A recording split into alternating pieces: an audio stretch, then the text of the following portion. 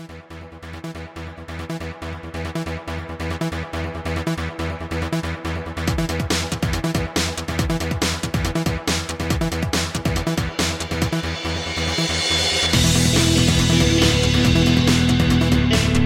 hello there, everybody.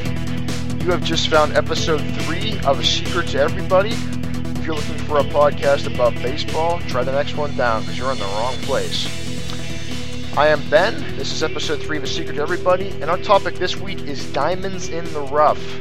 We're going to be talking about some games that are in otherwise mediocre series that are great games themselves. Before we get into that, I want to do a few odds and ends here. First of all, I feel like I've been talking about movies every week, but I'm going to talk about another one. I saw Wreck-It Ralph this week, finally. It came out in early November, but I haven't had a chance to see it until this week. I loved it. I thought it was a fantastic movie. I was not sure what to think. I didn't even know about the movie. A friend showed it to me this summer, the preview, and I wasn't sure what to think about it.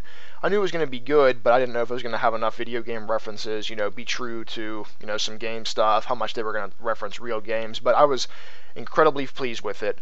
There's lots of awesome references in it. There's, graffiti on the walls that contains references to gaming memes like Leroy Jenkins, All Your Bases Belong to Us. There's some good video game villains you've probably seen in the trailer when he's at the Bad Guys Conference, that sort of thing. There's a lot of good references to games. It's a great movie. The story's good. I really enjoyed it. And make sure if you see it, you watch it all the way to the end because the credits are actually worth watching. They're pretty interesting. There's some cool stuff going on in the background, and there's a really good Easter egg at the very end of the credits. So stick around for that. If you haven't seen it yet, I totally recommend it. It's out on DVD and Blu-ray and everything like that now. That's how I saw it. So if you haven't seen it yet, you'll definitely love it. It's a good story, good for a family if you're going to watch it with your family, and it's all about video games, which is awesome.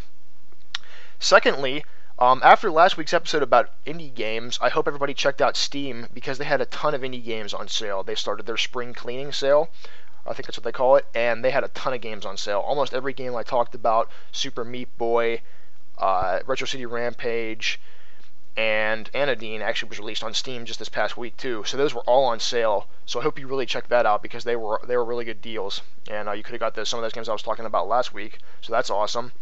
And finally, just want to talk about what I've been playing. I've been playing A Link to the Past again. I think I mentioned this before. I haven't played the game since I played it on the Game Boy Advance version, which is pretty similar to the Super Nintendo version. With some, I think it was like they changed the translation or something like that. Not a huge world difference. I have to say, a lot of people think that it's the best Zelda game, but I think I have to disagree. I definitely still like Ocarina of Time the best, but I don't know. I feel like parts of A Link to the Past are kind of annoying. I don't know. I just feel like when you get to the Dark World, there's a ton of, the enemies take a ton of health. I don't know, maybe I'm just being stupid about it, or maybe I went into it with the wrong expectations or something, but I still like it a lot. I mean, don't get me wrong, it's not like it's my least favorite or anything of the Zelda games, but I have to say it's not my favorite, but, still a cool game. Okay, now that I have some of that stuff out of the way, I want to move on to the actual topic for this week. You saw the title was Diamonds in the Rough, and by this, I'm talking about games that are good games that are found in otherwise mediocre series. So obviously this is going to be my opinion. It's not like this is the end-all opinion of everybody. And I'm not saying that every other game in the series is a lame game. I just think that out of the games I'm going to mention, overall it's an okay series, but these games really stand out as something special, in my opinion. The first one I'm going to talk about is a game that I have recently replayed. It's Star Fox 64, obviously on Nintendo 64. I love this game a lot. I think it's almost perfect, everything about it. I'm going to talk about that a little bit later, about Star Fox 64, but one thing I do want to say is I think that overall, this game more than anything is due to nostalgia. I think that some of the other games I'm going to talk about aren't as due to nostalgia, but this one definitely is. So let's talk about some of the other games in the Star Fox series and why they aren't as up to par. First of all, the first game of the Star Fox series was the original Star Fox on the Super Nintendo. It wasn't a bad game. I never played it at the time. I got a copy of it at a used game store a while back. It wasn't a horrible game, but I just don't think the technology was there for the time. If you play it, it looks really polygonal. You know what I mean? Kind of like a 3D asteroids type thing. I just think the technology wasn't quite there. So it's not a terrible game. Like it borrows a lot of things from Star Fox. If you've played Star Fox 64, the original Star Fox will seem really similar.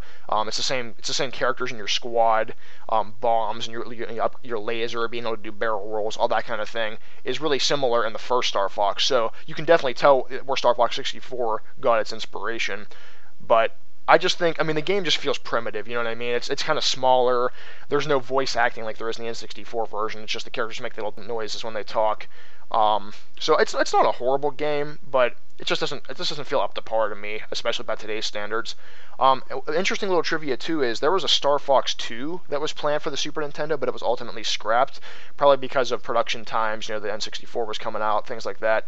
But also many of the ideas for Star Fox 2 made it into Star Fox 64, so you can kind of see how they took their ideas for the game that they scrapped and put it into Star Fox 64, which was good because, as I've said before, I think it's a really good game. Skipping over Star Fox 64, we'll talk about that last. The next one is Star Fox Adventures. This was the first Star Fox game on the GameCube, and everyone was really excited because we were finally going to get to play as Fox on foot. Step out of the R-Wing and get to play on foot. I thought it was going to be a pretty cool game, but it turned out to be a really linear Zelda clone.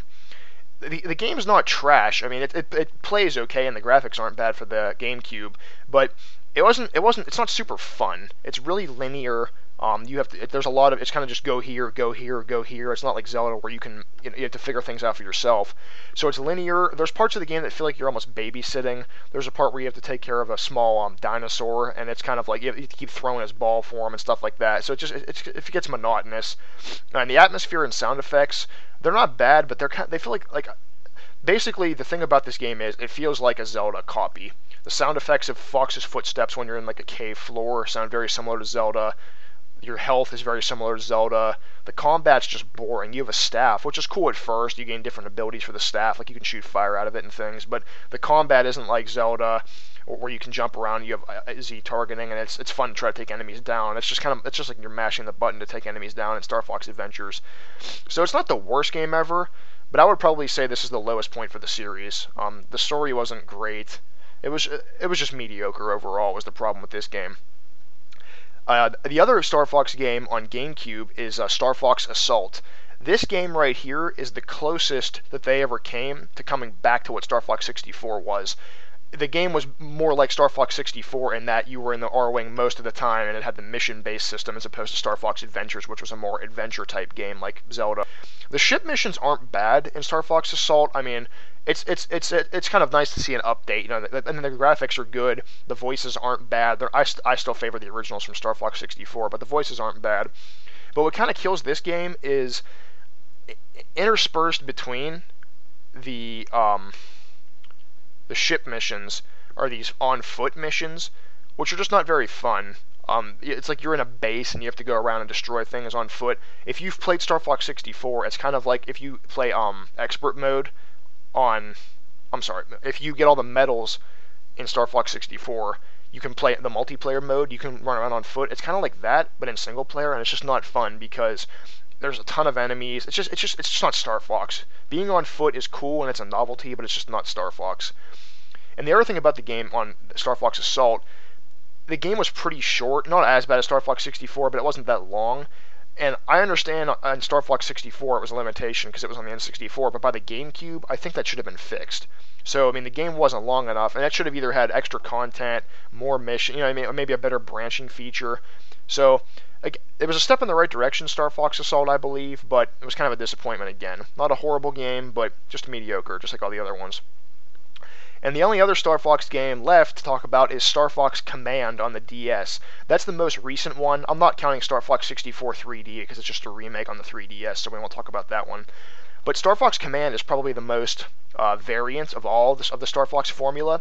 Instead of it being like Star Fox Assault or 64, where you flew through in a mission style, you fight battles in kind of it's kind of sort of a strategy type game. Like on the main screen, you have like your ships start on a certain point. It's like a top-down perspective, like little icons for everything. It's not the actual ships, and you have so much gas you can use per turn, and you have to draw paths, and your enemies move too, sort of like a strategy game, like Advance Wars or Fire Emblem. And then when you hit an enemy ship on the map, you engage in a battle that's more Star Fox-ish, but it's more like the all-range mode from Star Fox 64. It gives you a time limit, and you have to destroy so many ships, or you have to, destroy a base or something. So the game overall, I kind of enjoyed it when I got it. I was younger. It was on DS. I enjoyed the game, but as a Star Fox game, it's just weird. It's just not, the combat isn't fantastic. It makes you use the touch screen instead of the D-pad for flying your ship, so I think that's kind of annoying. I wish you could use the D-pad. I'm not a huge fan of touchscreen controls, especially for a game like Star Fox. So it's a pretty cool game, and it had a lot of good branching stories. Depending on what you did, who you saved in some missions, you would branch the story around depending what order you visit the planets, and it would actually affect the outcome of the game. There were a bunch of different endings, so that's cool, and it's not a bad game overall. But as a Star Fox game, I just didn't feel up to par of what we expected from having Star Fox 64. So now that I've talked about all the other Star Fox games, what actually made Star Fox 64 so good? As I said before, I know it's a lot of nostalgia, but everything in this game is just great. The sound effects are awesome. I mean, just the sound, like the lasers, you can tell when you have a better laser, it makes a different shooting sound. The sound of the smart bomb. The voice acting is classic. I mean, how many times we heard dual barrel roll and other things from Peppy? The controls are perfect. Everything is natural boosting, using the barrel roll or turning your ship.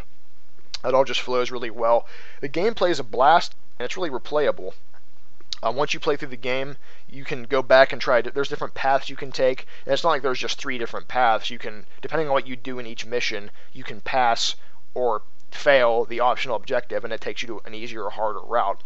There's medals to collect if you shoot enough enemies down, which makes the game very arcade-like, because you're always trying to figure out how you can shoot down just one more enemy or 10 more enemies to get that medal. And if you look online, there's actually runs where people go through and get high scores. It is amazing.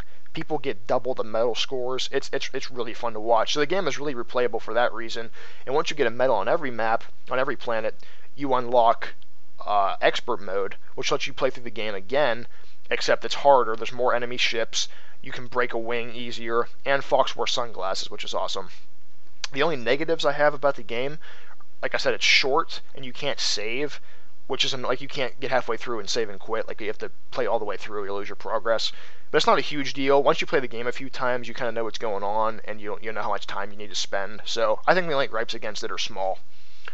That's the only series I'm going to go into depth on each individual game, since there's so few. The other series we're going to talk about here, there are a lot more games in the series, so I'm not going to talk about every single one of them.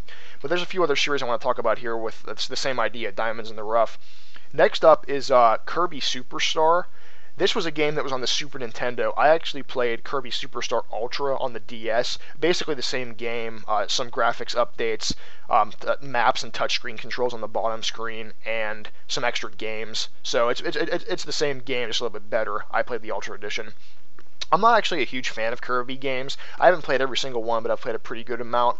I usually think they're too easy, and I like Kirby's idea of being able to copy his enemies. I think it's fun. But I just feel like my overall gripe with the Kirby games is they're just too easy. I feel like it's not even remotely a challenge. It's just like getting through it, and it's not fun. It's not super fun to play. But Kirby Superstar Ultra that I played, I really enjoyed this game. It's actually a collection of games. It's not just one game you play through. It's more.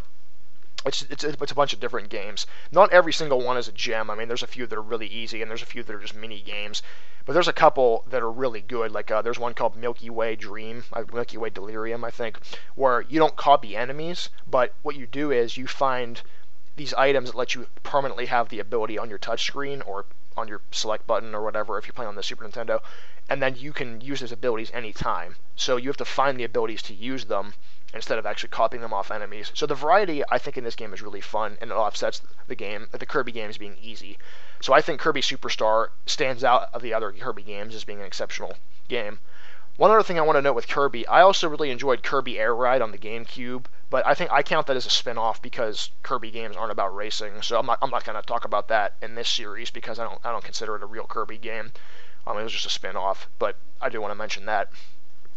Next series we have is James Bond. This should be kind of obvious. GoldenEye 007 on the N64 is pretty much one of the most beloved games ever.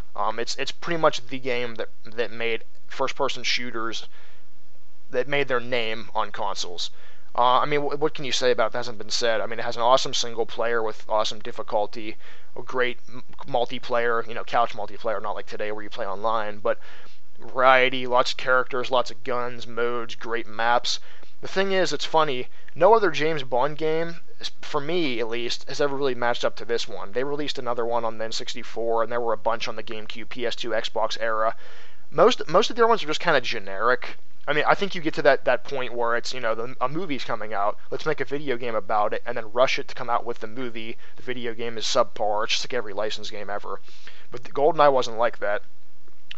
So one notable exception I do want to say is Nightfire on the GameCube. I don't think it matches GoldenEye 007, but I did have a lot of fun with Nightfire on the GameCube. Probably because that was when I was a little bit younger and just getting into first-person shooters. That was probably one of the first ones I played, and it had a lot of what made GoldenEye fun. Being able to customize your weapons, take different paths through the game, charge up right at the front door, or try to sneak in a truck to get into a castle, that kind of thing. So I did enjoy Nightfire. I played it a lot with my friends back when I was younger. So I would say that's probably my second favorite game, but it still doesn't match GoldenEye.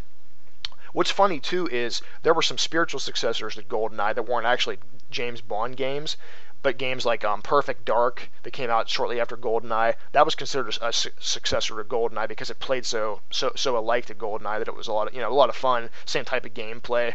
And then Time Splitters 2 was a game on GameCube that I also really enjoyed. It plays a lot like GoldenEye. It's almost like GoldenEye 2 and 3, but they're not James Bond games. But if you like GoldenEye, check both of those games out if you haven't already, because they're both really good. Time Splitters 2 you can get on the GameCube, PS2, Xbox generation of consoles. Last game series I want to talk about before we wrap it up here is Mario Party. I don't have a lot to say about this game. They're all pretty similar, but I think the one that stands out to me most is Mario Party 2. I had this game on the N64 when I was younger. I think it's a lot of fun because it has good themes. Like there's a cowboy level where they're all dressed up like cowboys, a space level where they're all dressed up like space. But the thing I remember most about Mario Party 2 is there was a single-player challenge mode where you had to play through the mini games, but they got increasingly difficult. Like you would play through like an easy, medium, and hard course, but it was almost like a game within a game. Like you had so many lives to beat the mini games. The computers got harder as you went on, that kind of thing. I thought that was really fun. I don't remember if I actually ever beat that or not. I remember the last course being really difficult, but I think that was a pretty good game, Mario Party 2. And if I had to give a runner-up to the Mario Party games, I'd probably say Mario Party 4 on the GameCube. I enjoyed that one too, but I would say 2 definitely stands out as the best of the Mario Party series. And I think that was because Mario Party wasn't stale yet. I mean, there came a point when they got to like the 5, 6, 7 when it was just like they're going to keep churning them out, and they're really similar. So I think people started getting tired of them after that. But Mario Party 2, the idea was still fresh, and it had a really good set of mini games and everything. So that's why I like Mario Party 2 the best. So I'm sure there's a lot of other series out there that I haven't discussed, but these are the games that really come to mind for me when I'm talking about the Diamonds in the Rough idea. So if you haven't experienced the games I've talked about in their series, I would definitely recommend checking them out. Star Fox 64 is on N64, obviously. GoldenEye is on N64. Kirby Superstar is on Super Nintendo or the remake on the DS. And Mario Party 2 is on the N64. And so I thank you guys for listening this week. That's all I have for this time. And we'll tune in next week for another episode. And our music that we're going to end with today is Here Comes the 8-Bit Empire, and it's by Ozd. Thanks for listening, guys. Have a good week.